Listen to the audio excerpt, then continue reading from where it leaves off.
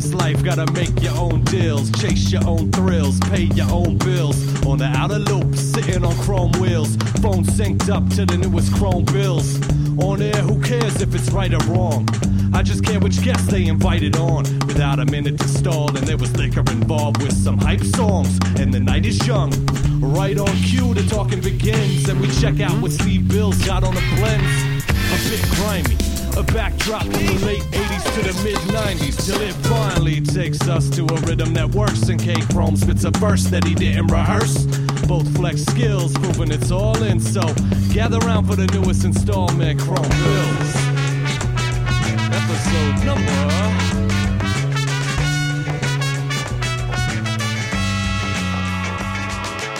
Peace, Chrome Billionaires. This is C's Mikes, and once again, I have the honor and the privilege of talking to Slug of Atmosphere. We're going to discuss a number of things, not the least of which is the new Atmosphere album, Fishing Blues, which is available via Ron Shares Entertainment at pretty much every available music outlet known to man.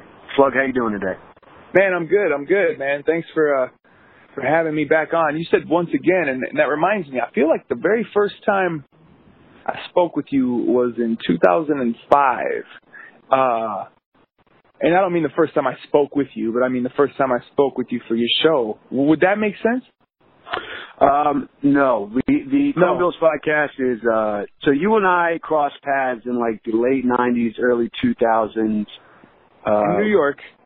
Actually, the first time I met you, it's funny because the first conversation I actually had, I was the opening act when you played at the University of Maryland. You were with Idea and Ability. That's what it was. Not New York. University of Maryland, and I'm trying to think, was Immortal Tech there as well? No, it was actually just, I think Edon also played, but you guys had literally just driven down from the, what's the college billboard? The CMU? Man, whatever it was in New York. So wait, you're saying Beyond was there too? No, you remember Edon? Guy from, he's from Maryland. Edon. Yeah. Oh, you know who else was at that show? There was another, man, Jay Moore from Seattle had a group. Yes. And they played too, and they were called, the minute I get off the phone, it's going to come back to me. Right. No, right. They were called Source of Labor. Yes. It's funny you mention that because the guy who put that show together, Mark Matsui, I don't think you'll mind me putting his name out there. He was from Seattle. He was at Maryland for, I think, less than 3 months. And in the time that he was there, he booked you guys, which was awesome for me because I'd been a fan of Overcast since then. And then that show was actually the first time that I crossed paths with you, with Idea, with Abilities. I'd known Edon for a while, but that memory always just stuck out in my mind for a number of reasons, including how gracious you were to all of the people. And now that I'm remembering it correctly, you guys had literally just driven down from CMJ, the big college music thing up in New York. And that's right. I remember talking to the guy who had driven you down, and he was telling me how just sort of everybody was just tugging at your coat strings, and you just never lost patience, and you gave everybody a little bit of time. And that was probably about 15 years ago, and that memory's always stuck out to me.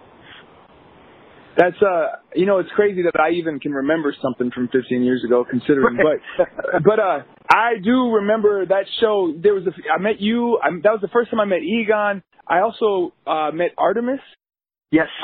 Yep. He was there that night. And, and that was also the first time that I'd met Jay Moore, but I feel like there was somebody else. But it's crazy because, that was probably 2000 or 1999, 99 or 2000, and it was man, it's interesting to see how different it was, like meeting artists and networking back then than it is now. Especially because I still get to work with a lot of young artists, a lot of upstarts, and I still cross paths with people. But to watch the type of networking they do now compared to what we were doing back then, we were super primitive about this. You know what I'm saying? It was kind of like, I guess technology was as well, so everybody wasn't so, connected with the computers in their pockets and whatnot. But it's just interesting because it was like, well, I met Egon there, and it wasn't until Scribble later that we even crossed paths again. Whereas nowadays, when these kids meet each other, it's like they're bumping into each other on such a regular basis. It's like the network is very, very tight and very full and supple, like a boob. And it's a booby network. Whereas back then, the network was like really loose, and we were all just kind of figuring out how to do it. You know what I mean? It's like I guess everybody was kind of writing the blueprint for what is here today, you know? Well, it's interesting you make that point, and just to satiate the screams from my co-host Steve and Chuck, the first time you appeared on Chrome Bills was episode 61. And that episode, like all episodes of Chrome Bills, is available on iTunes and SoundCloud. You make a really interesting reference to figuring out the different dynamics and the different time periods of networking. So I'd always enjoyed what you guys did with the When Life Gives You Lemons promo items, you guys at the grocery store. I really got a kick out of what you guys are doing now with the Fishing Blues stuff, particularly the series of videos with Sway, where you came out and did some fishing with you and Ant.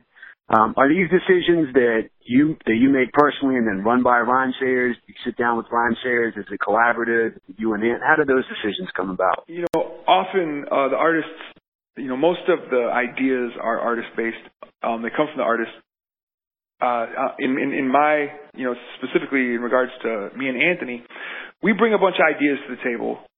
And then the label starts to kind of chisel away at them, you know, because a lot of times we come with things that are outlandishly unrealistic, but then we figure out how to chisel it into something that we can do. You know what I mean? And that's kind of always been the process. Now, you know, I've been working with this label for so long, obviously, that, you know, there's plenty of people here that already kind of know me in and out, know how I work. So often other people, you know, when we start to have our meetings about marketing and things of that nature, or even just about creative content or what have you, you know, plenty of the people that work here in the office already kind of have somewhat of a taste for where I'm going to go. So sometimes they'll bring ideas to the table as well that also still kind of, that they feel fit into my vision. You know what I mean? And so it's almost right. like, even if, you know, for instance, let's say the Fishing Blues series that we were doing with Sway was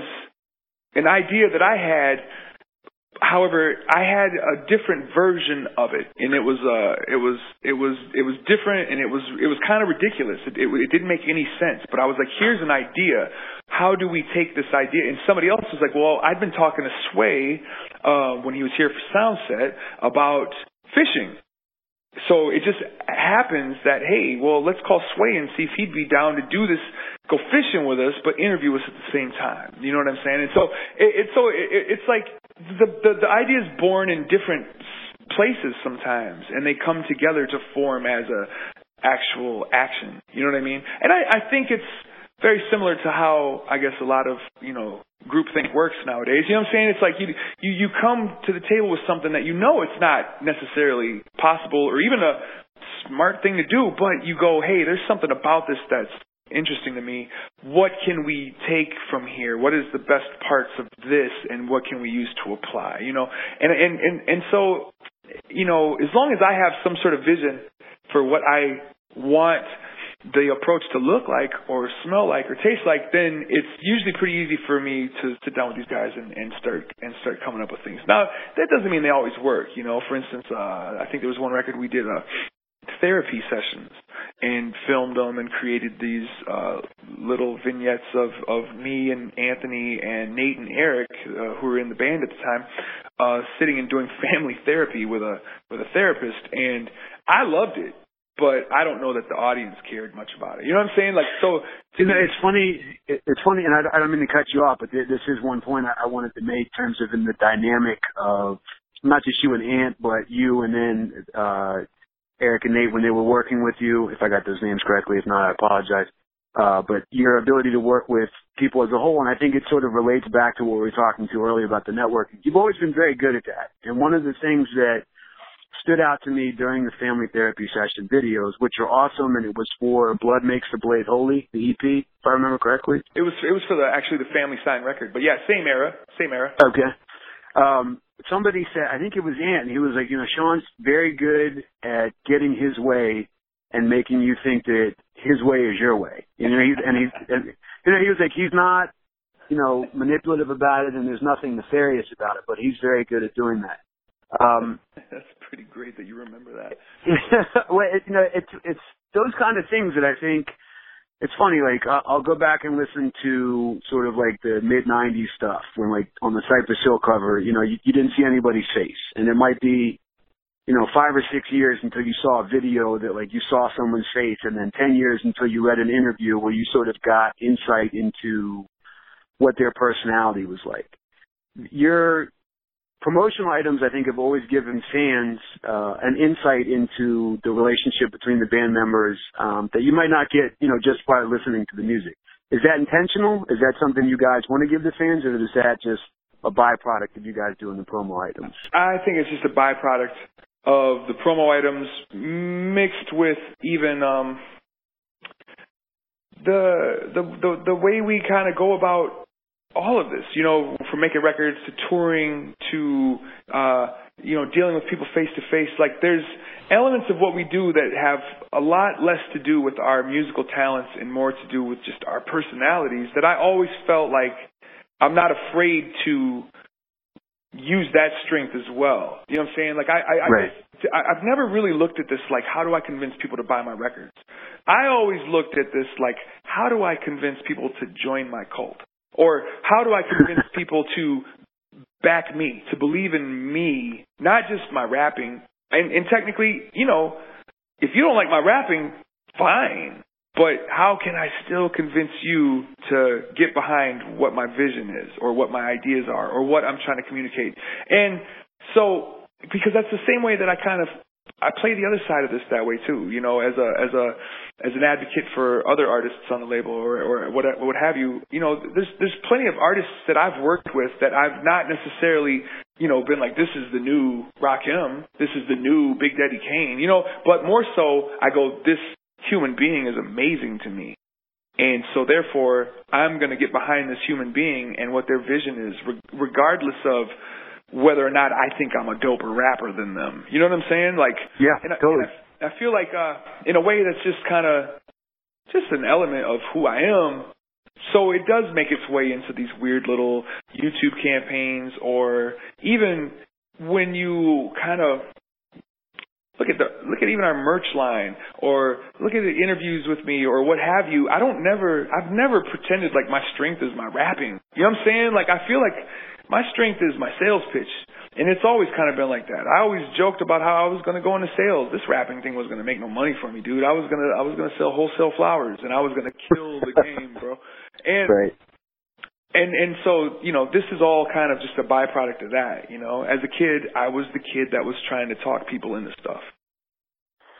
Yeah, it's like you saying round and round. I was always good at talking people into dumb shit. And the other thing I was going to say is that I don't know if irony is the right word, but the serendipity of your group's name being Atmosphere. When you look at pictures from shows that you guys have done over the years, and the audience and the venues and the lighting and the sound, such an atmosphere for people to come have a good time and have a party. Even if, I from my perspective, I can't imagine someone paying to go see your show and not at least being, partially into the music. But even if somebody, let's just say they were deaf or they didn't speak English or anything like that, the vibe and the atmosphere that you guys provide has always been what struck me. Personally, I think you're absurdly talented as an MC. But what I've always respected, with what you and with what Rhymesayers has done with everybody is providing that atmosphere.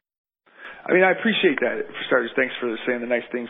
I think that it's, I got a friend, Brother Ali, actually, who has said this to me before, and I fully believe him now, but I remember when he first said it to me, I was like, that's a really interesting take on it. But the name you choose when you're choosing a name for yourself as a rapper, or the name for your band, it says a lot about you, even if you weren't intending it to. Eventually you grow into that name, or that name grows into you. It becomes a part of what you do, what you are. You know what I'm saying? And so it's like, if I would have called myself, crappy asshole number one, I probably would have became crappy asshole number one. You know what I'm saying? Right. It's like, right. And so I feel like, with that, I don't know that I could ever, like you said, it's serendipitous. I can't take credit for us providing a good atmosphere because our name is Atmosphere, but I'm sure there is some sort of element of just the universe at work. You know, I don't want to sound like a hippie. I strangle hippies, but it is what it is. You know, I feel like there's a element of just, you know, if you take that bus, you'll get there. Didn't he say that? That was CB4. I agree with you is all I'm trying to say here. Okay. Well, it's interesting because, and with, you know, the social and political climate right now, and you've been very vocal about your support of Black Lives Matter and people like Dr. Jill Stein. It sort of goes back to the name. The original name of Atmosphere, if I'm correct, was Urban Atmosphere. Yeah. And at some point, you guys decided to drop the Urban. What was the reason behind dropping the Urban? And it's funny you mentioned about Brother Ali talking about the initial name. You guys have always, I know your fan base is predominantly white. Myself, you know, being from the suburbs and everything like that. What's your take on? I guess I'm trying to think of the best way to ask this question. When you decided to drop the Urban Atmosphere, has there ever been any thought process, hey, we should put that back or we should rep that a little bit more? Nah, you know, it was never, the reason we dropped the Urban was because the word urban started to become like the new code word. Hot topic word. You know what I'm saying? Like, when we had the name Urban Atmosphere, there was not even an Urban Outfitters here in town. And then suddenly somebody opened up this store on a really busy intersection called Urban Outfitters, and we were like, well, that sucks. And then there was another rap group from here called Urban Brutality, and we were like, there's a lot of urban. You know what I'm saying? And so we were just like, well, what if we drop the Atmosphere? You know what I mean? And we're like, well, let's just try it and see how it feels, because we could always take the Urban back. And it felt fine. You know what I'm saying? Like, I missed it because for like at least a year I was used to having it. But after we dropped it, you know, it only takes you 6 months to get over your ex. You know what I'm saying? And so after 6 months, I was like, all right. That's not a scientific fact, by the way. I was arbitrarily throwing that number out there. So. Yeah, you might have to post a link to the study on Twitter for that one. To tweet me being like, man, I'm still heartbroken. It's been 3 years.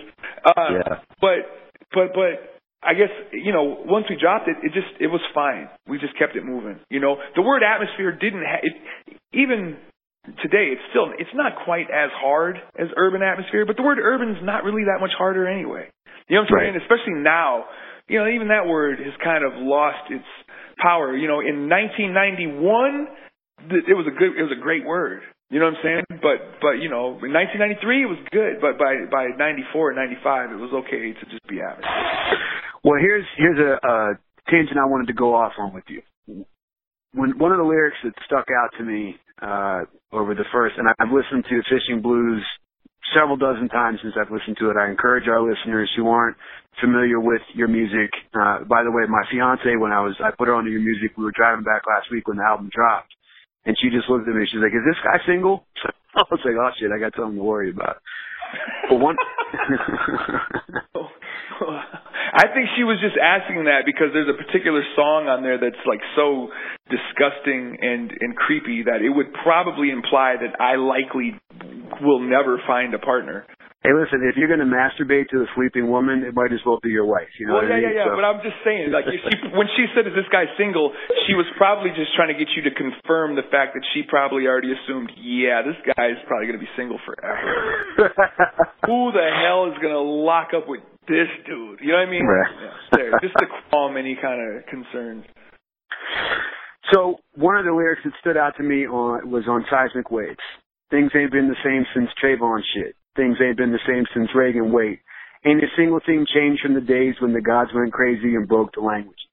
Now, we were just discussing the impact of words, how they can become marginalized in one era.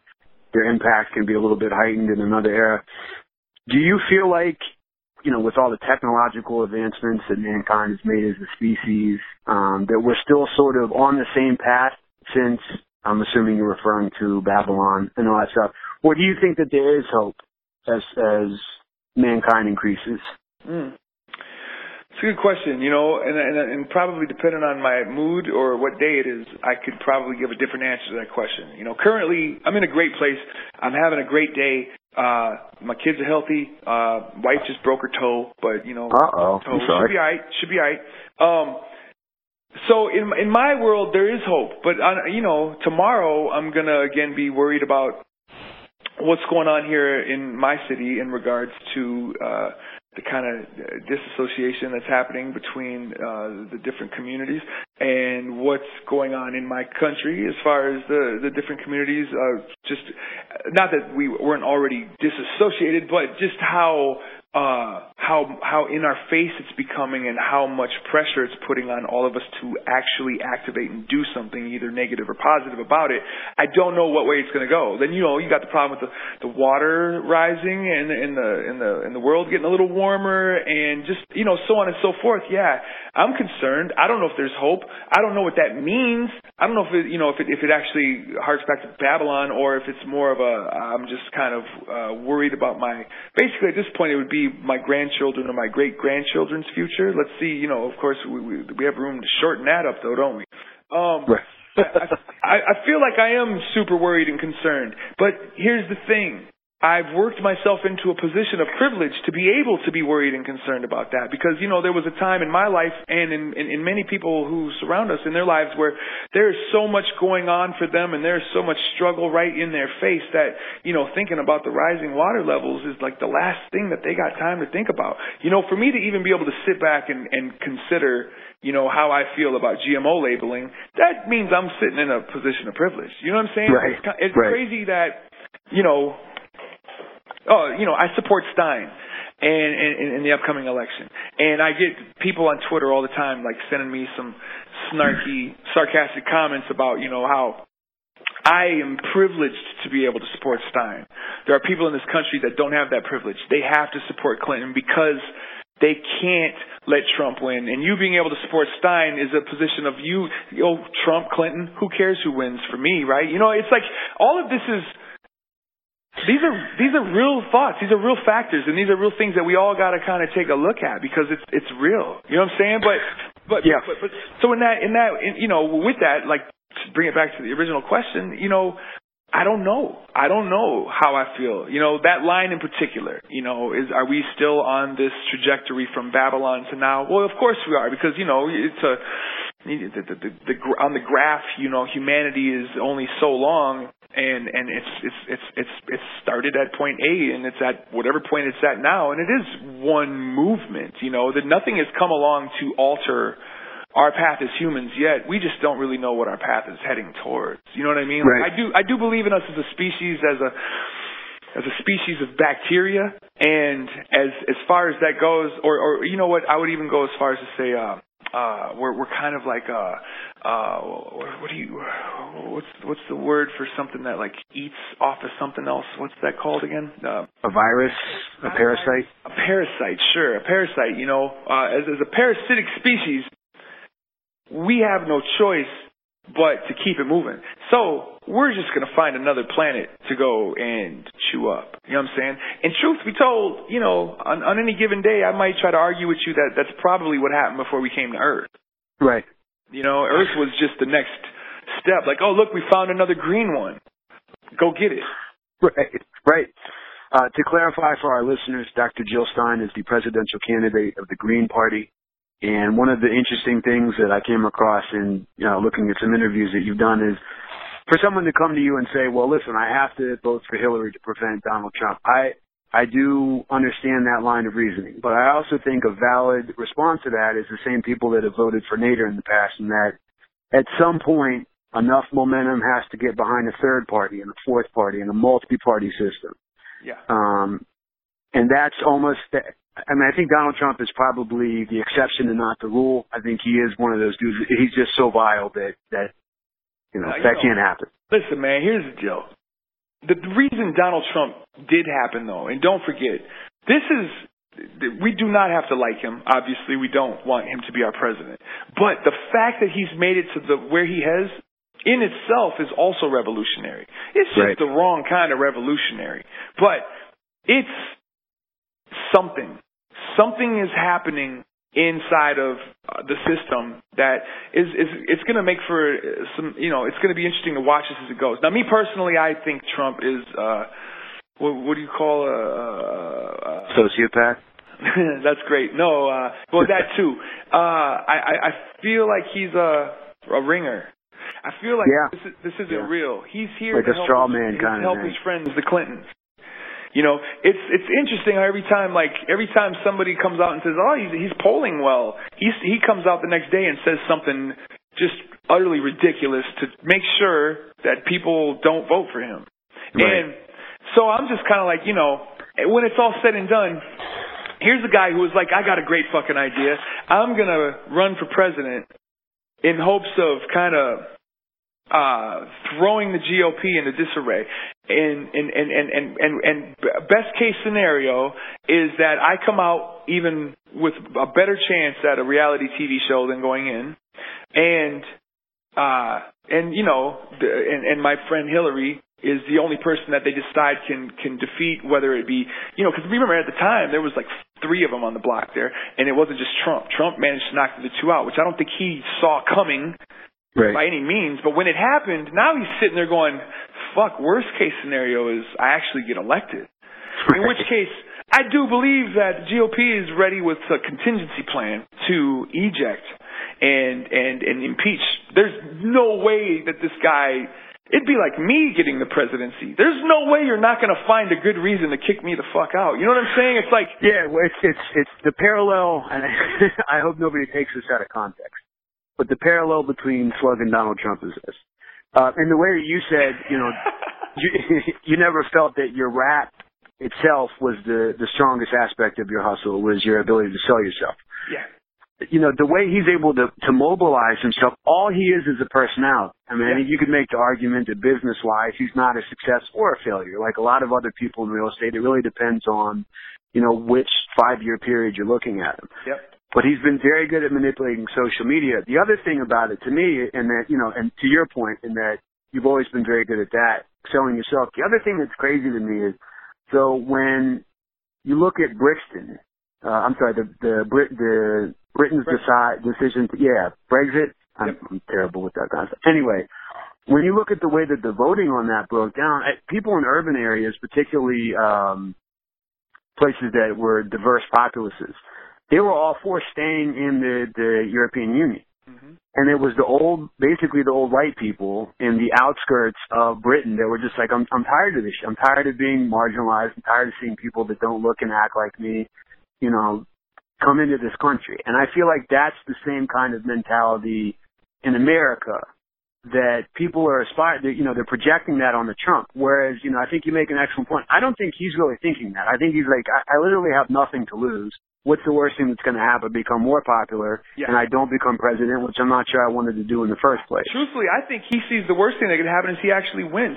You know, I think he's ready to be second place so that he can take that and go turn that into a best-selling book, as well as a television show. You know what I'm saying? As well as a movie, as well as, you know, he's just adding to the legacy that he sees, which is his. You know, and the crazy thing is, as somebody who comes from the mind state that I come from, which is, you know, this mind state that was like totally informed by hip hop and the experiences that I've had, I relate to a part of that. You know, I don't think I would ever go and do that. But like you said, you know, his political game is probably his weakest game. He's stronger at so many other things, but it's helping him excel in the political game. Much like I kind of see, like, my rapping is not my biggest strength. I can rap. I know how to rap. You know what I'm saying? Like, I know how to make it happen, but some of my strengths, I think, are just more based in my I don't know. Here's how I see it. You know, from the outside looking in, you're very good at framing an argument, a situation. I think that you're very good at putting a frame around the situation. And then whatever you decide to paint in there on the canvas, that, you know, in terms of the rap, again, I'm a fan of it, but I could see where you might think. And I think that's the thing that Donald Trump, you know, when you look at his tweets, it's the same cadence, the same, this is ridiculous, exclamation point. You know what I mean? Like, he's very good at framing the scenario to benefit him. And again, I don't think that I realize that the comparison between you two falls short on a lot of different levels. But yeah, I think that's a good insight on your part to realize that there are some similarities. Well, and in the case any listeners are confused about what we're talking about, just remember I'm the one that doesn't have the spray tan. Right. All right, let's get away from let's get off the political stuff and get into the important stuff. I have some questions from audience members, including one, and he promised me that you would remember this, and I'm hoping that the incident is so specific that you do. It's a guy named Inspector M on Twitter, and he asks, do you always try to buy pregnant women drinks on airplanes? Oh, man, that's great. No. Do you remember that situation at all? I totally remember that situation. Okay. Somebody tweeted me while I was actually on the flight, and it was like, my wife's on that flight. And I tweeted back just to be funny. I was like, oh, do you know what seat she's in? I'll send her a drink. And he was like, she's pregnant. And it was just like, oh, great. Like, how do I respond to that? So then I don't know what I said. Maybe I was like, oh, so should I get her too? That's great. No. And obviously I wouldn't have actually bought her. Right. I would have, I'd smoke some weed with her. Right. All right, another question is from Victoria Gebhardt, also on Twitter. And one of the things I wanted to reference earlier was, I know that you're ahead. I'm ahead. I mean, Sway, his impact on hip hop as a culture is just, it would take much more time than we have here to get into. And for your audience, for our audience, for my audience that's not aware, Sway was a radio personality, still is obviously, but has been involved in some of the most important moments in hip-hop history, including the Hobo Junction and Hieroglyphics battle. I mean, that guy's imprint on hip-hop has just been amazing. And that sort of... Sway is... You could argue Sway's the reason why Eminem found Dre, and vice versa. It's like Sway, behind the scenes, Sway is definitely, like, in my books, top 5 influencer of where this music has gone. And I get the impression, too, and I'll just go off on this little tangent here. I haven't met him before. I've never even, crossed paths, just, giving a head nod. He genuinely seems like a good person. Man, he amazing person, man. Like, his way of dealing with people is so warm. Like, when I've hung out with him before, even watching him deal with, strangers, just as, people who came upon us as we were out that day filming, people at the hardware store or wherever, his just way of interacting with humans and with people is beautiful, man.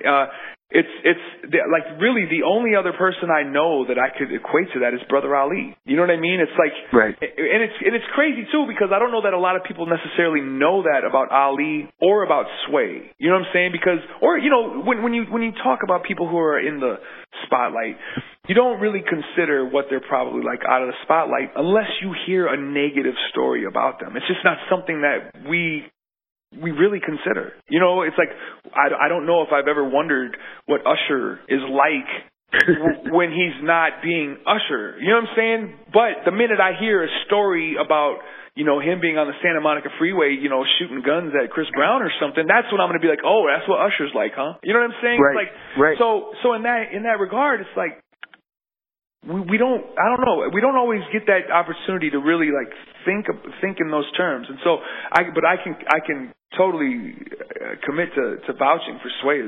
He's a beautiful human, man. He's a great person. And I'm not just saying that because I know him or like him.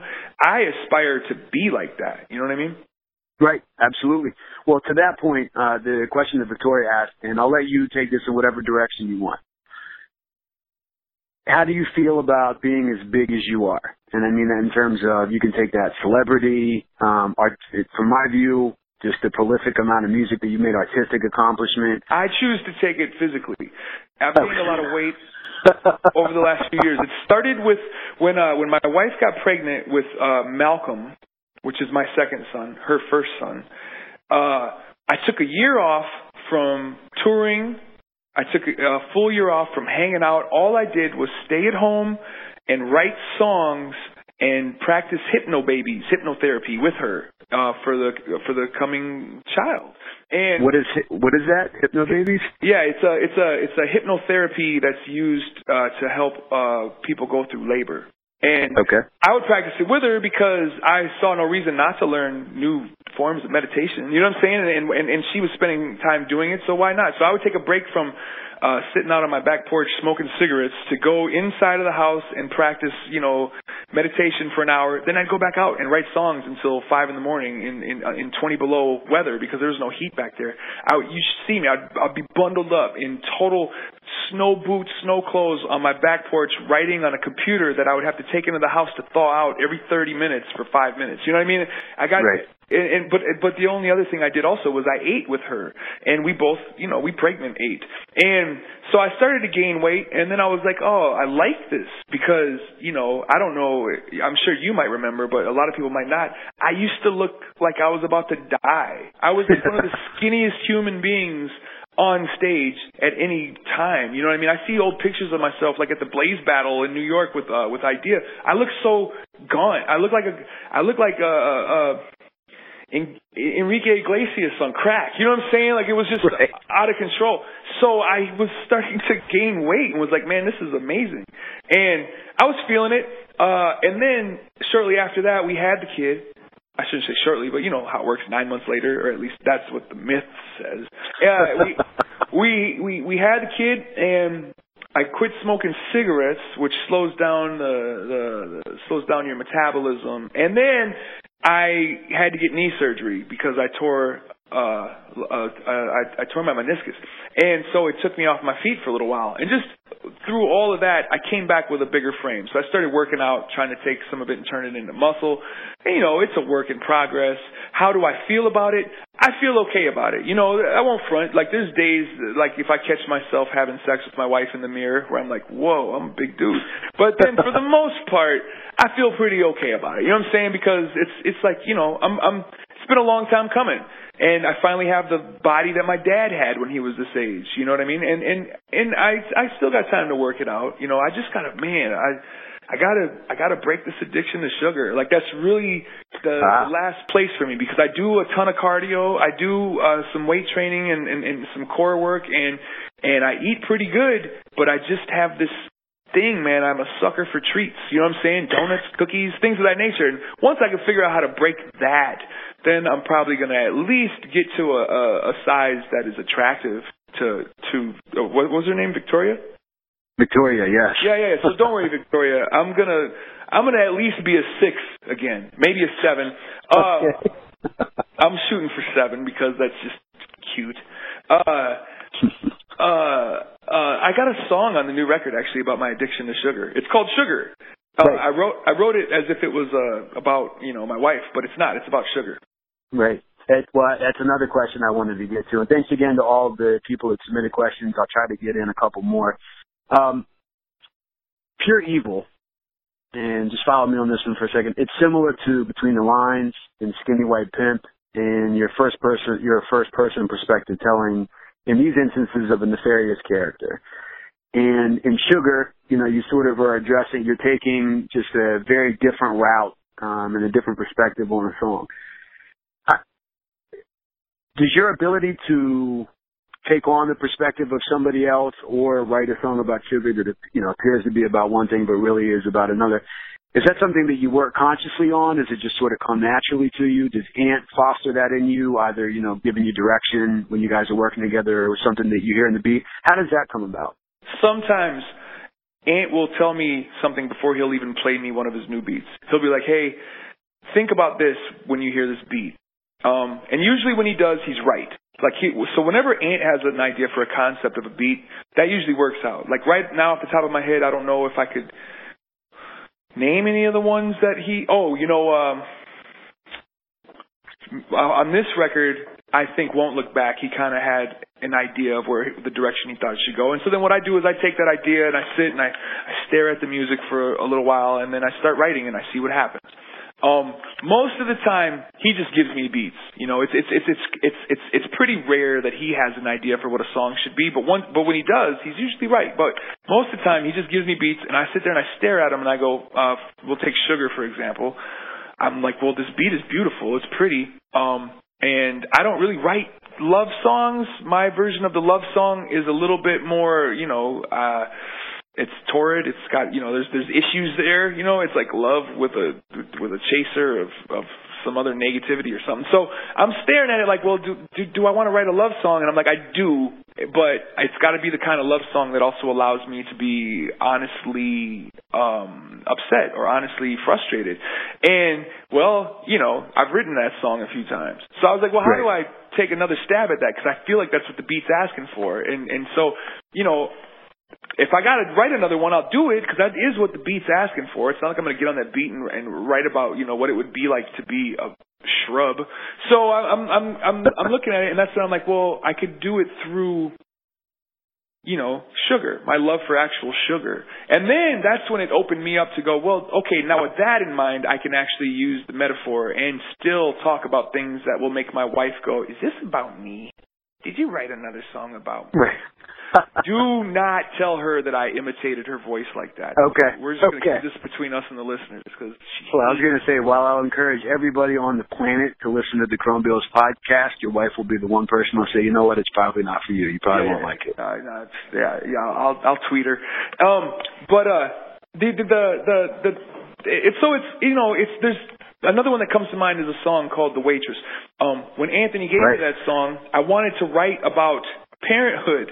But I was like, well, man, I have a song on here that deals with my parenthood already, which was the song Me, that kind of goes through like how as a child my parents were kind of like this, and now as an adult, as a partner, I'm kind of like this, and as a parent, I'm kind of like. And then I also had the song Yesterday, which dealt with my father passing away, and then I had this other song on there, the Music Box, which was kind of about the father and the girl. And I was like, so do I really write another parenthood song? And I was like, well, I just got to figure out how to write it, and that's why I wrote about the homeless guy, who at the end you don't really know if he's her dad, but it forces him to confront his own shortcomings as a father just in that moment because of her, and maybe that's why he loves her, even if it's not really his daughter. It's just a random waitress, but he still loves her because it reminds him that he has to feel guilty, and he needs that guilt. He can't go get it from his actual daughter, so he's allowing her to project whatever her issues are onto him just so he could feel like a parent. Right. That's brilliant. I mean, you know, it's picking your brain about songwriting is one of my favorite things to do. And another thing that I wanted to ask you about, because you mentioned working with Ant. From Ian McIntosh on Twitter, I thought this was an excellent question. What song have you and Ant had the most passionate disagreement about, and how was it resolved? You know, we usually don't get super passionate when we disagree. I think both of us know, you know, the rule number one to having a disagreement with somebody that you love is you have to stop and ask yourself, who wants to win this more? It's not always about who's right. When it's with somebody you really care about, you got to sometimes just stop and go, well, who wants to win this more? And both of us know that rule. And so I think, you know, unannounced, we both kind of apply that. And sometimes I back down, sometimes he backs down. Now, with that said, I can't really name a song that we've had a huge disagreement about, but I could say that for every time we put out a record, there's generally 2 to 3 songs on that record that I didn't want to put on the record. And there's generally 2 to 3 songs on that record that he didn't want to put on that record. But we still put them on because we knew the other one liked it so much. You know, when there's a song that we both don't want to put on the record, obviously that doesn't go on the record. You know what I mean? But there's usually, you know, I can name, for any album that we've done, I can name a couple of songs on there that I was like, yeah, the only reason that song made the cut was because Ant really liked it. You know what I mean? But here's the thing though, you know, I backed that dude so much that I still stand next to those songs. You know what I'm saying? Because I know that just because maybe my taste, you know, didn't care that much for that joint, that doesn't mean that I don't support his taste and that I won't, you know, man, I'll back that dude to the end. If he loves it, he loves it. You know what I mean? There's never been Go ahead. I was going to say, I have and I think our listeners are going to kick out of this too. I have a great anecdote, or story that I remember from seeing, you interact with Ant. It was the God Loves Ugly tour, and you guys were playing back-to-back sold-out shows at the Knitting Factory. I can't remember the exact year. And my co-host, Kay Chromosome, remember this. Kay Chromosome and I were at Fat Beats, and you and Idea were freestyling. And Ant walked in the room, and I don't think I even knew what he looked like. And I know where this is going. I already know. Go ahead. I want you to tell the story, but I already know what's about to happen. Well, it was interesting because I didn't know there was a couple people coming up the stairs and into the room, and I didn't know who Ant was. Your entire, like an aura around you sort of lit up when you were like, oh, my man Ant's in the place. You know, and you incorporated it into a rhyme. You know, didn't make a huge deal out of it, but when I looked over and scanned like the 7 or 8 people that Ant could be, I'm not even sure like he made some kind of hand gesture or acknowledged what you had said, but you could see it on his face, like the connection that you two have. Sure. It was very real. You know, it wasn't contrived. It wasn't like two artists that are just sort of sticking together for the money. The friendship, the love between you two guys was very real. It was an awesome thing to see. For a long time, people who didn't see a picture of him or ever see him thought that he wasn't real. They thought I was him and that I had just created this other alter ego to be the production thing. You know what I mean? Like, which right. I don't understand. There's nothing about me that speaks producer. Yeah, I don't even have big hands. You know what I mean? Like, it's so, it was, you know, that was always weird to me. But then when there was a point in time where it finally came together for me. It was like, well, we are the same person in a lot of ways. You know, we are really connected. And it's funny because people will sometimes ask me something and I'll be like, oh, that reminds me of this story. There was this one time when and I'll stop myself 2 minutes into the story and go, wait, this isn't even my memory. I'm telling you a story that Ant told me right now. Wow, that's crazy. No, that has happened. Like, we mixed memories up with each other, you know, and we even joke with each other about it. Like, there's times where he's like, did that happen to me or was that Slug? And there's times where I'm like, wait, I have this memory, but I don't know if it was because you did it. You know what I mean? Like, it's a trip, but you know, I mean, let's be real. We've been working together for 20 years. And when we work together closely. There's only one record that we've ever made that we weren't in the same room for, and that was the Family Sign joint that I was just telling you about. You know what I mean? The Southsiders one, we did some email stuff back and forth because he was living in the Bay, but then he would come back home and sit with me while I sat and went through the edits and while I sat and, you know, reworked the angles. But the Family Sign joint, I wrote that on the back porch. You know what I mean? Like 100%. And it's crazy because that's the one that we passed off as the family record, but that was like for me, that was one of my most disjointed, you know, or my most, I shouldn't say disjointed, but one of my most individual times, period, you know? I have a theory, you know, and it's that the more human beings have relied on things like language, you know, back to what we were talking about with Babylon, but even increasingly with technology and the dulling of the senses and the lack of the need to, you know, survive on a day-to-day basis as life for a lot of people has become easier and easier. It's really dulled our ability to make connections with people. And that was the thing I picked up on that moment. And then I can just hear it, you know, in your voice talking about it now. There's a very real connection between the two of you that I think people are starting to miss out on because they're relying too much on a screen, you know, and something that you can't physically be around somebody else. And so sort of leads to another question, and I don't want to get too inside baseball with our audience because I'm not sure, you know, how many of our audience has ever been in a studio, would want to go to a studio. You guys you've made so much material. What would you say is sort of the predominant way you guys would do it? Like, do you literally just record in Ant's basement, you know, with a mic and a pop guard? Have you gone into big-time studios? When you record at home and do demo stuff, is it just, you know, on like a crack version of GarageBand? We do all of it. There's no rules to it because no matter how you can get it onto tape, when you play it back, that's when you know if it's going to be a song or not. And so, there's songs that you know, it's like, it's rare that we still do stuff on 4-track tape, but, you know, I spent the first 15 years with him putting stuff to 4-track tape, period. And then once we knew it was a good song, we'd go into a real studio. So when you hear a finished album, 9 times out of 10, those songs were all recorded in a real studio. There are times where I've kept my demo takes because I just really liked them and I liked how the sound of the 58 was. I do all my demos on a Shure 58. Sometimes that 58 gives it that rap sound. You know what I'm saying? That's what that sort of mic sounds like on stage. You know, so there are times where I keep that vocal. Otherwise, there's times also where I'll go and re-record it in a real studio and just find an effect for it to make it sound like it was on a 58. There's other times where I'll go re-record it in the real studio on a 58. You know what I mean?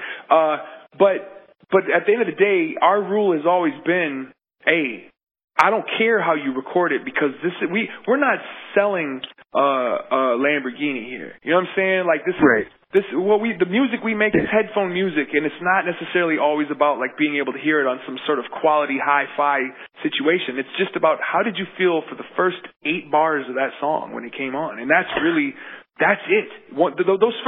The first 8 bars is the beat. The next 8 bars is half the verse.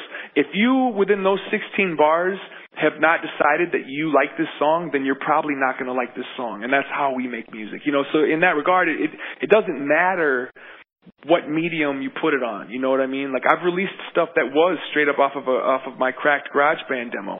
I've released stuff that is, you know, that I went into. Can I take a shot at in the dark as to which one of those would be, or at least sort of? So the song that immediately comes to mind when you talk about the SM58 or the cracked is Hockey Hair. Oh, you can't imagine how much fun we're having. Almost that whole album was recorded on the 58. Oh, really? Yeah. I would say maybe the last couple of songs on the record were done on a Blue, but the majority. Oh, wait, no, we were doing a Neumann at the time. So, yeah, the majority of that record, though, I brought a 58 into Joe Mavit's got a studio here in Minneapolis called The Hideaway, and we were working pretty close with him at the time. And for that record in particular, I'd bring the 58 in, and he would just be like, you know, why are you doing this? Like, let's get the most quality take we want, and then we can go and distort it if you want to distort it. And it was like, well, no, we're going to do it on a 58, and then we're going to distort it even more. My thing at that time was vocals you don't even need to make out the words, dude. It's all about the beat. Make sure there's a lot of bass. You know, we've gone through me and Anthony have gone through a lot of different phases and eras making music. Like, a lot of our records are, even though maybe the material is similar, our approach and technique to creating it consistently changes and evolves, you know, and that record in particular, I personally was just like, look, man, as long as there's a ton of 808 and as long as the samples are fucking, you know, people aren't going to be able to necessarily name all of them. You know what I mean? I want a record that was like Paul's Boutique, just full of stuff. You know what I mean? Right. And that was my whole vibe on that record. And then, you know, what we came with is what Anthony ended up concocting for that, which I thought was great because it was all over the place, from gospel to old school hip hop to, you know, the sped up sample stuff the soul sample thing that we were into, to there was some industrial sounding stuff on that record. You know what I mean? And then there was also like, sometimes we do that white boy soul thing where we dig into that area of classic rock with a tinge of soul. You know what I mean? Kind of a thing. Yep. There's songs like that on that. And I thought for 13 songs, that was a really good array of different types of sounds, but the things that still tie that record together is the 808 and the distortion on the mic.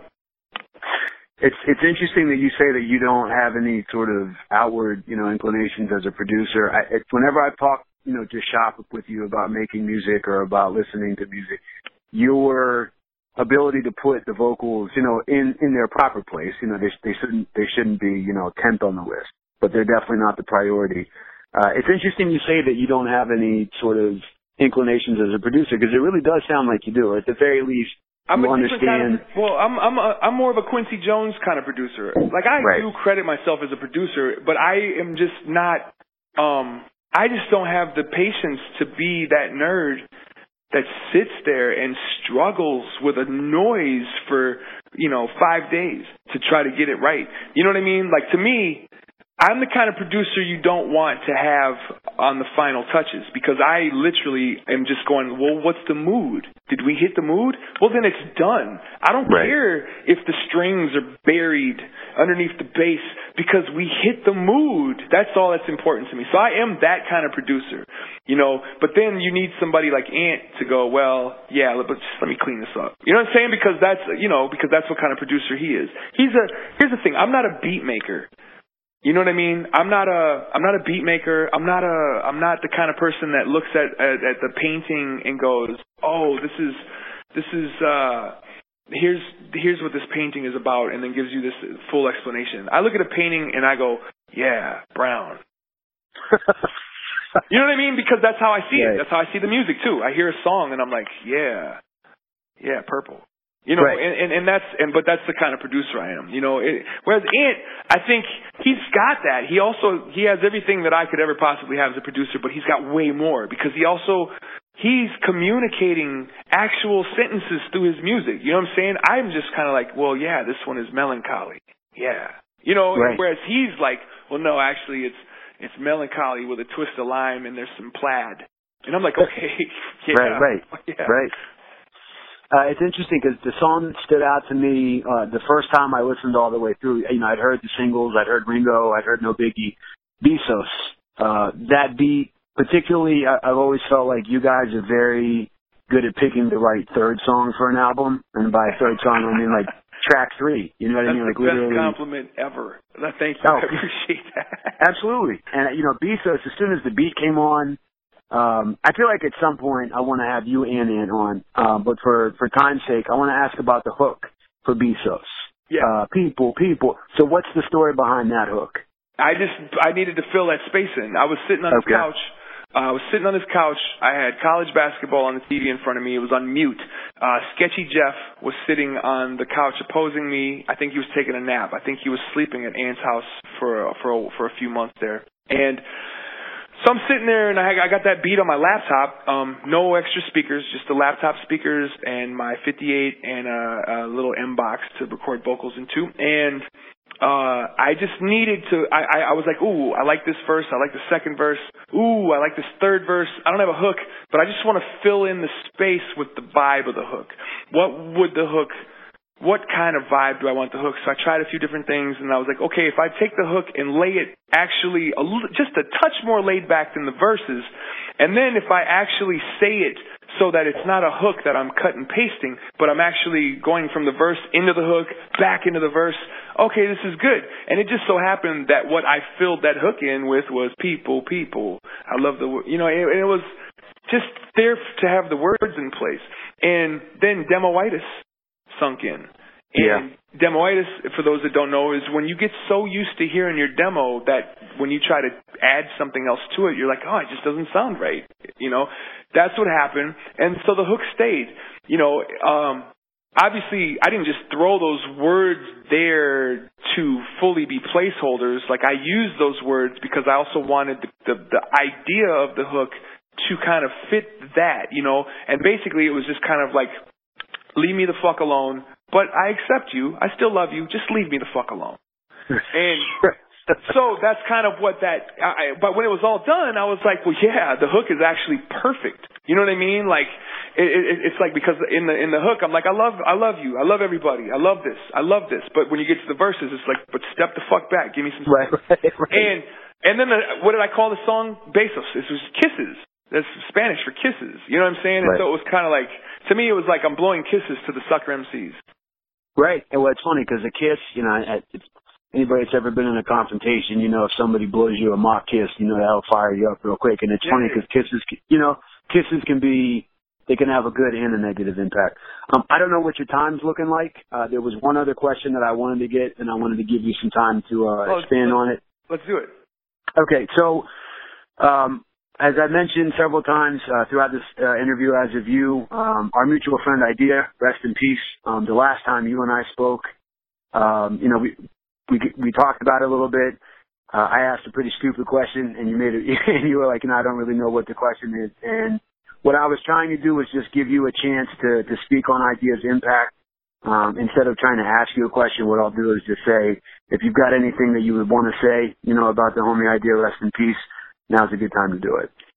I mean, there's so much that I want to say, and it's all about context, you know. And right now, I feel like with Idea in general, I want his spirit to live forever. I want his art to live forever, and I want his influence to live forever. And so, you know, I have to be a vessel for that myself, because I can't expect my neighbor to go and search YouTube for Idea videos. I can't expect a kid that starts rapping 5 years from now to necessarily do that. So I have to be a vessel for that myself. You know, it's almost like a thing. You as well. Any of us that knew him have to continue to remind people of him.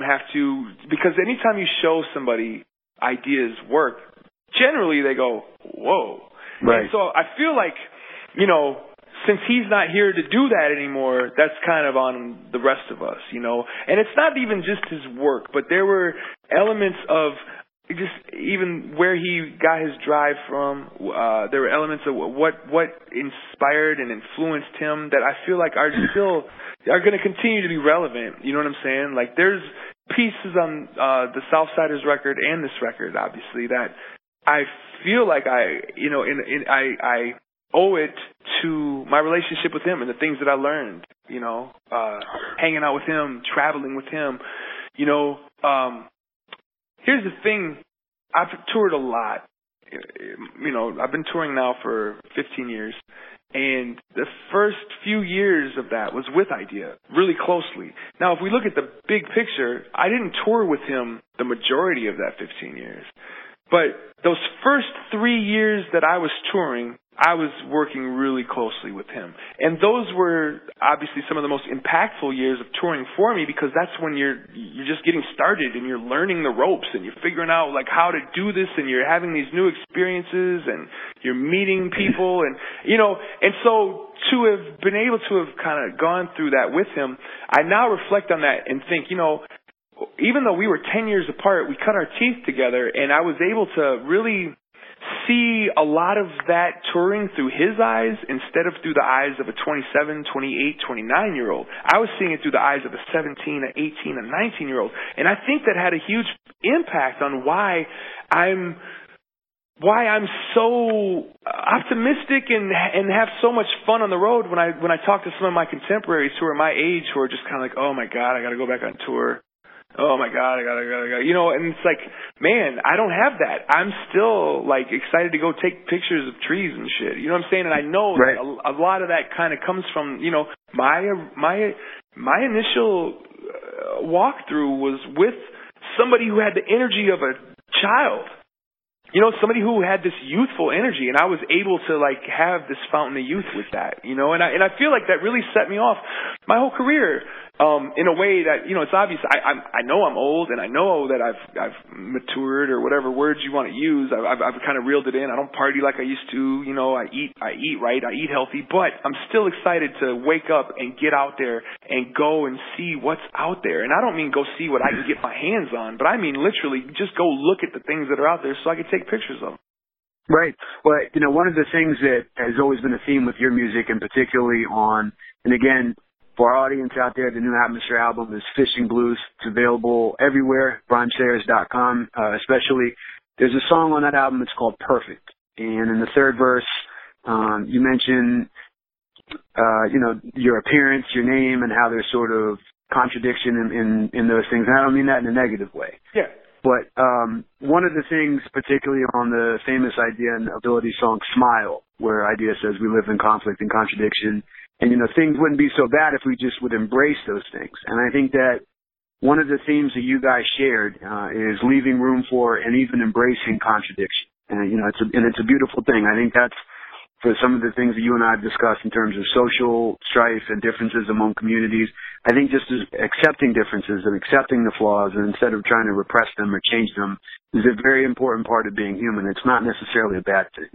I agree with that. And and I really appreciate you saying that and calling that out, especially because that was a huge, I don't know that he was even aware of how big the ideas were that he was tinkering with, as far as like, he was really just observing them as this person who was living through it, but I don't think he really knew how good of a job he was doing at articulating some of this stuff. You know what I'm saying? And so to hear you call that out from the Smile and remind me that he said that is just like, man, it's comforting, because it reminds me why I am, going to carry this torch.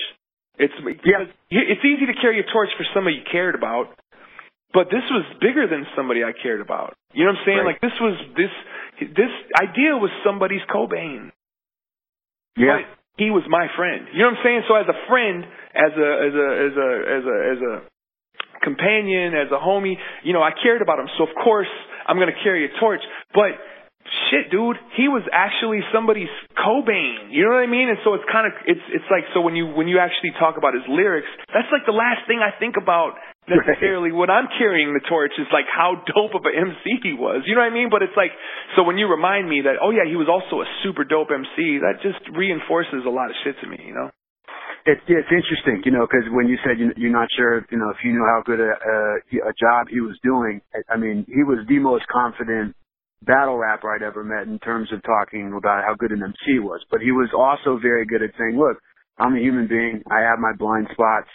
And, just in terms of personality, I always think it's interesting when I started interacting with him, you could see how at his age, he was just so aware and he had such an open mind. And I think that there's two sides. He was super aware, but also, he was super confident. And with super confidence comes the flip side of that, which is also a lot of questioning and a lot of insecurity and a lot of really, here's the thing, man. Confidence is a performative thing. You know what I mean? You do it. You don't need to do it when you're by yourself. But the only time you really need to be confident is when there's another pair of eyes in the room with you.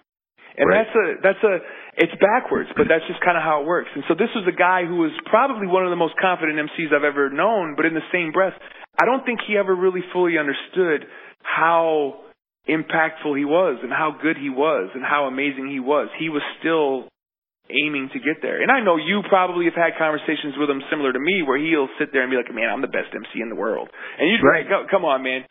It's great that you're saying that, but no, I really am. But I think at the end of the day, he still was trying to become the best MC in the world. You know what I mean? And that confidence that he had was part of the building blocks that he needed to use in order to really get there. Yeah, it's interesting that you've said about recording or just there aren't any rules to it. Just get it done and get it done in the right way and have that right feel. And I always thought that's how he viewed being an MC, but also as a person. There isn't an end game for this. There's the process to it. And as long as I'm doing my job with the process, and then I'm being the best that I can be. It's funny. He talked to me once about art. He was like, there's two different kinds of artists. And I don't know if I'm necessarily going to be able to quote this right because it's a long time ago. But it was something to do with there's the artist whose idea is the painting, it's on the wall, it's being looked at by people. That's the point of the art. And then there's the other artist that's more into the actual technique that's being put into it. So it's like the difference between the time spent doing it versus the end results kind of a situation, And I don't think one is more important than the other, but they are two very different worlds. Right. What world do you sit in? Where do you think you sit as a MC? Your listeners know that you rap, right? Yes, I would hope so at this point. Yeah. Okay. So it's funny. Do you think that you make records so that you can see what the record is like when you sit back and listen to it, or do you think you make records because you're trying to solve puzzles as you are making the record? As I would imagine you would say the same, it depends on I'm 37 now, and it depends on what stage, you're in. When I first started, I was 18, and I was just doing my best impression of what I thought a dope MC was. And then I started working with a guy, Jason, who made the beats for a group called Educated Consumers. Yep. And he had a very specific idea of what he wanted a rap song to sound like. So as we worked together, I created songs, nothing that I ever regretted, but sort of in that mold. And then when Educated Consumers was over, the next record I made is called Cool Fuel. And all of the beats on that album are beatboxed by a childhood friend of mine named Max Bent. And half of the stuff doesn't rhyme. There's always a cadence to it. There's always sort of a 4/4 approach to it, but that's the album artistically where I didn't think much about. It didn't take long to make. And when I look back at the process, the end product, I don't think I'll ever do anything better artistically than that. Yeah. Now, what I'm doing, I have a EP called With. Each song is me with two other MCs. I just write a 16-bar verse, a hook, send the demo to people that I think would sound good on it. Next LP that I have, it's sort of formulaic along those lines. What I would prefer to do every time would be Cool Fuel. Just, I begged Max. I was like, dude, I'll give you $2,500, to just give me 12 beats. He doesn't want to do any, you know what I mean? I was like, he doesn't want to do anything as dark as Cool Fuel. But for whatever reason, and I imagine it's the same kind of energy vibe that you have with Ant, when I get stuff from Max or a buddy of mine named Cubby Bear, it doesn't take me a week to get the first two lines. They come within 30 seconds and I'm done with the verse in maybe 60 minutes. Yeah. That would always be my preference, I've worked out some stuff with Sage. I'd imagine, he might have some input and I would be open to it. If left to my own devices, I would make 10 more cool fuels. But I've also done it in other ways, where I've been a little bit more methodical or formulaic with the approach. As long as it gets done, I guess, to answer your question. Speaking of Sage, another battler, he battled his way up the ladder as well. Right. We mentioned earlier about blowing a kiss to a rapper to piss him off. Sage was always the kind of dude that in a battle would actually hyperextend his neck and plant a kiss right on your forehead while you're rapping. You know what I mean? This was a dude who really took that arrogance of kind of the way he dealt with the sucker MC was that. It was that kind of thing. And I've always kind of he's another one that I would say even like Idea, where it's his trajectory is I don't know if he knows necessarily. I mean, I'm sure, to some extent, all of us artists know that we're enjoying ourselves. We like doing this. There's reasons we do it. There's different validations we get. But I don't know if Sage is fully aware of the type of impact that he makes on people, because the people that love his stuff love his stuff. You're not iffy about a Sage Francis. You're not iffy about an Idea. You know what I'm saying? You're not iffy. You're not like, well, yeah, I like some of his stuff. You're like, you either really like this person or you're like, I can't stand that fucker's voice. You know what I'm saying? It's like, yeah. Anyway. Well, that's another interesting thing. We were talking about Trump and all that. Being polarizing now is to your advantage. And I guess it always has been to a certain degree. But when you're selling your personality, you don't want to be down the middle of the road. You want to be polarizing. And that's something I got to give you credit for. I would tell you if it was different. I've never met an artist who was like, fuck that dude. I actually just was having this conversation with my aunt yesterday because some of the record reviews have been showing up for the Fishing Blues album. And there was Spin Magazine gave it a really bad review. In fact, they called it the worst Atmosphere album ever. And it was good. I would rather you say this is the worst Atmosphere album ever than say, it's, middle of the road. It's average. You know what I'm saying? Because calling it horrible still galvanizes my fan base, because they want to speak out and go, fuck you, it's not. But also calling it horrible can take a person who's never heard of you and go, oh, wow, this is the meanest shit I've ever read. I wonder what this record sounds like. It creates interest. You know what I'm saying? It's whereas if you just go, yeah, I'd give it a 6. It's okay, and it's also, I don't, then it's who the fuck wants to hear that? You know what I mean? But if you tell me, hey, this rapper just made the worst record of all time, I'm going to go buy 2 copies, because that's historic. I want the worst record of all time. Well, I can tell you what's not the worst record of all time. Fishing Blues, the new Atmosphere record. Sean, thank you so much for your time. I never feel like I get all the questions. Absolutely. I never feel like I get all the questions answered, or at least asked. I look forward to the next time you put something out so we can have you on Chrome Bills again. Right on, man. And I'll tell you what, once I get my podcast up and running, I might hit you up to return a favor. Absolutely, man. I'm down. That's what's up. All right, be good and travel safe on the upcoming tour. You kick it off September 2nd, right? September 2nd in Colorado at this little intimate venue called Red Rocks. It's going to be awesome.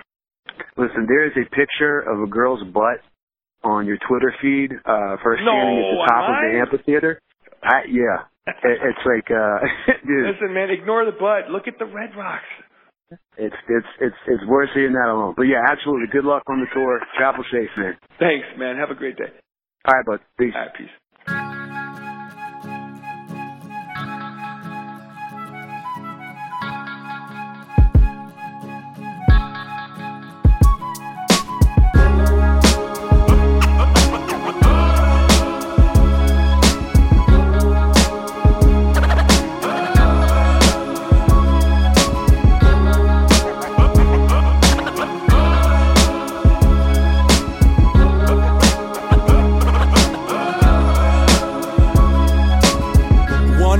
Never still if the sun up. It's all love until the gubs see you come up. It's like a jungle, never know what's gonna run up. We just wanna live forever with the thumbs up. Barcelona, no stops, got the bump up. Smartphone in case cops pull the gun up. Artichoke, hard, soft, mock duck, tough. Garçon, bring a cup of that young drunk. I ain't your boy baby, you got me fucked up. Wait, let me state it plainly, shut the fuck up. Trust don't occupy space with dumb luck. Hush, buzz, got the tour bus bugged up. Shh. Dirty like the wheels on a dump truck. Birds snuck through the security with nunchucks. Adrenaline rush, the whole party jump up. I flood nut on her sponge butt. It goes people, people. I love the way you love the people, people. People, people. I love the way you love the people, people. People, people. I love the way you love the people, people. People from everywhere gather around. Too clean for spoons. Got a routine cause I fiend for structure. But you're shooting at the ring and the moon, screaming fuck the world cause that girl don't love you. There's a few dreams to choose, but if they let you keep your shoestrings, they don't want you to suffer. And if you're blessed, you can haunt each other in a city of ghosts where the vultures flutter. Now, mood swings, a convenient excuse. Seems that there's gotta be something in the butter. Smother the fire before it gets discovered. One foot in the grave, the other foot in the gutter. Boosting any loose thing. If it ain't screwed down, it becomes prey to my hunger. I take it back to my underground bunker. Stay cool, everybody, have an awesome summer. It goes people, people. I love the way you love the people, people. People, people. I love the way you love the people, people. People, people. I love the way you love the people, people. People from everywhere gather around. Now.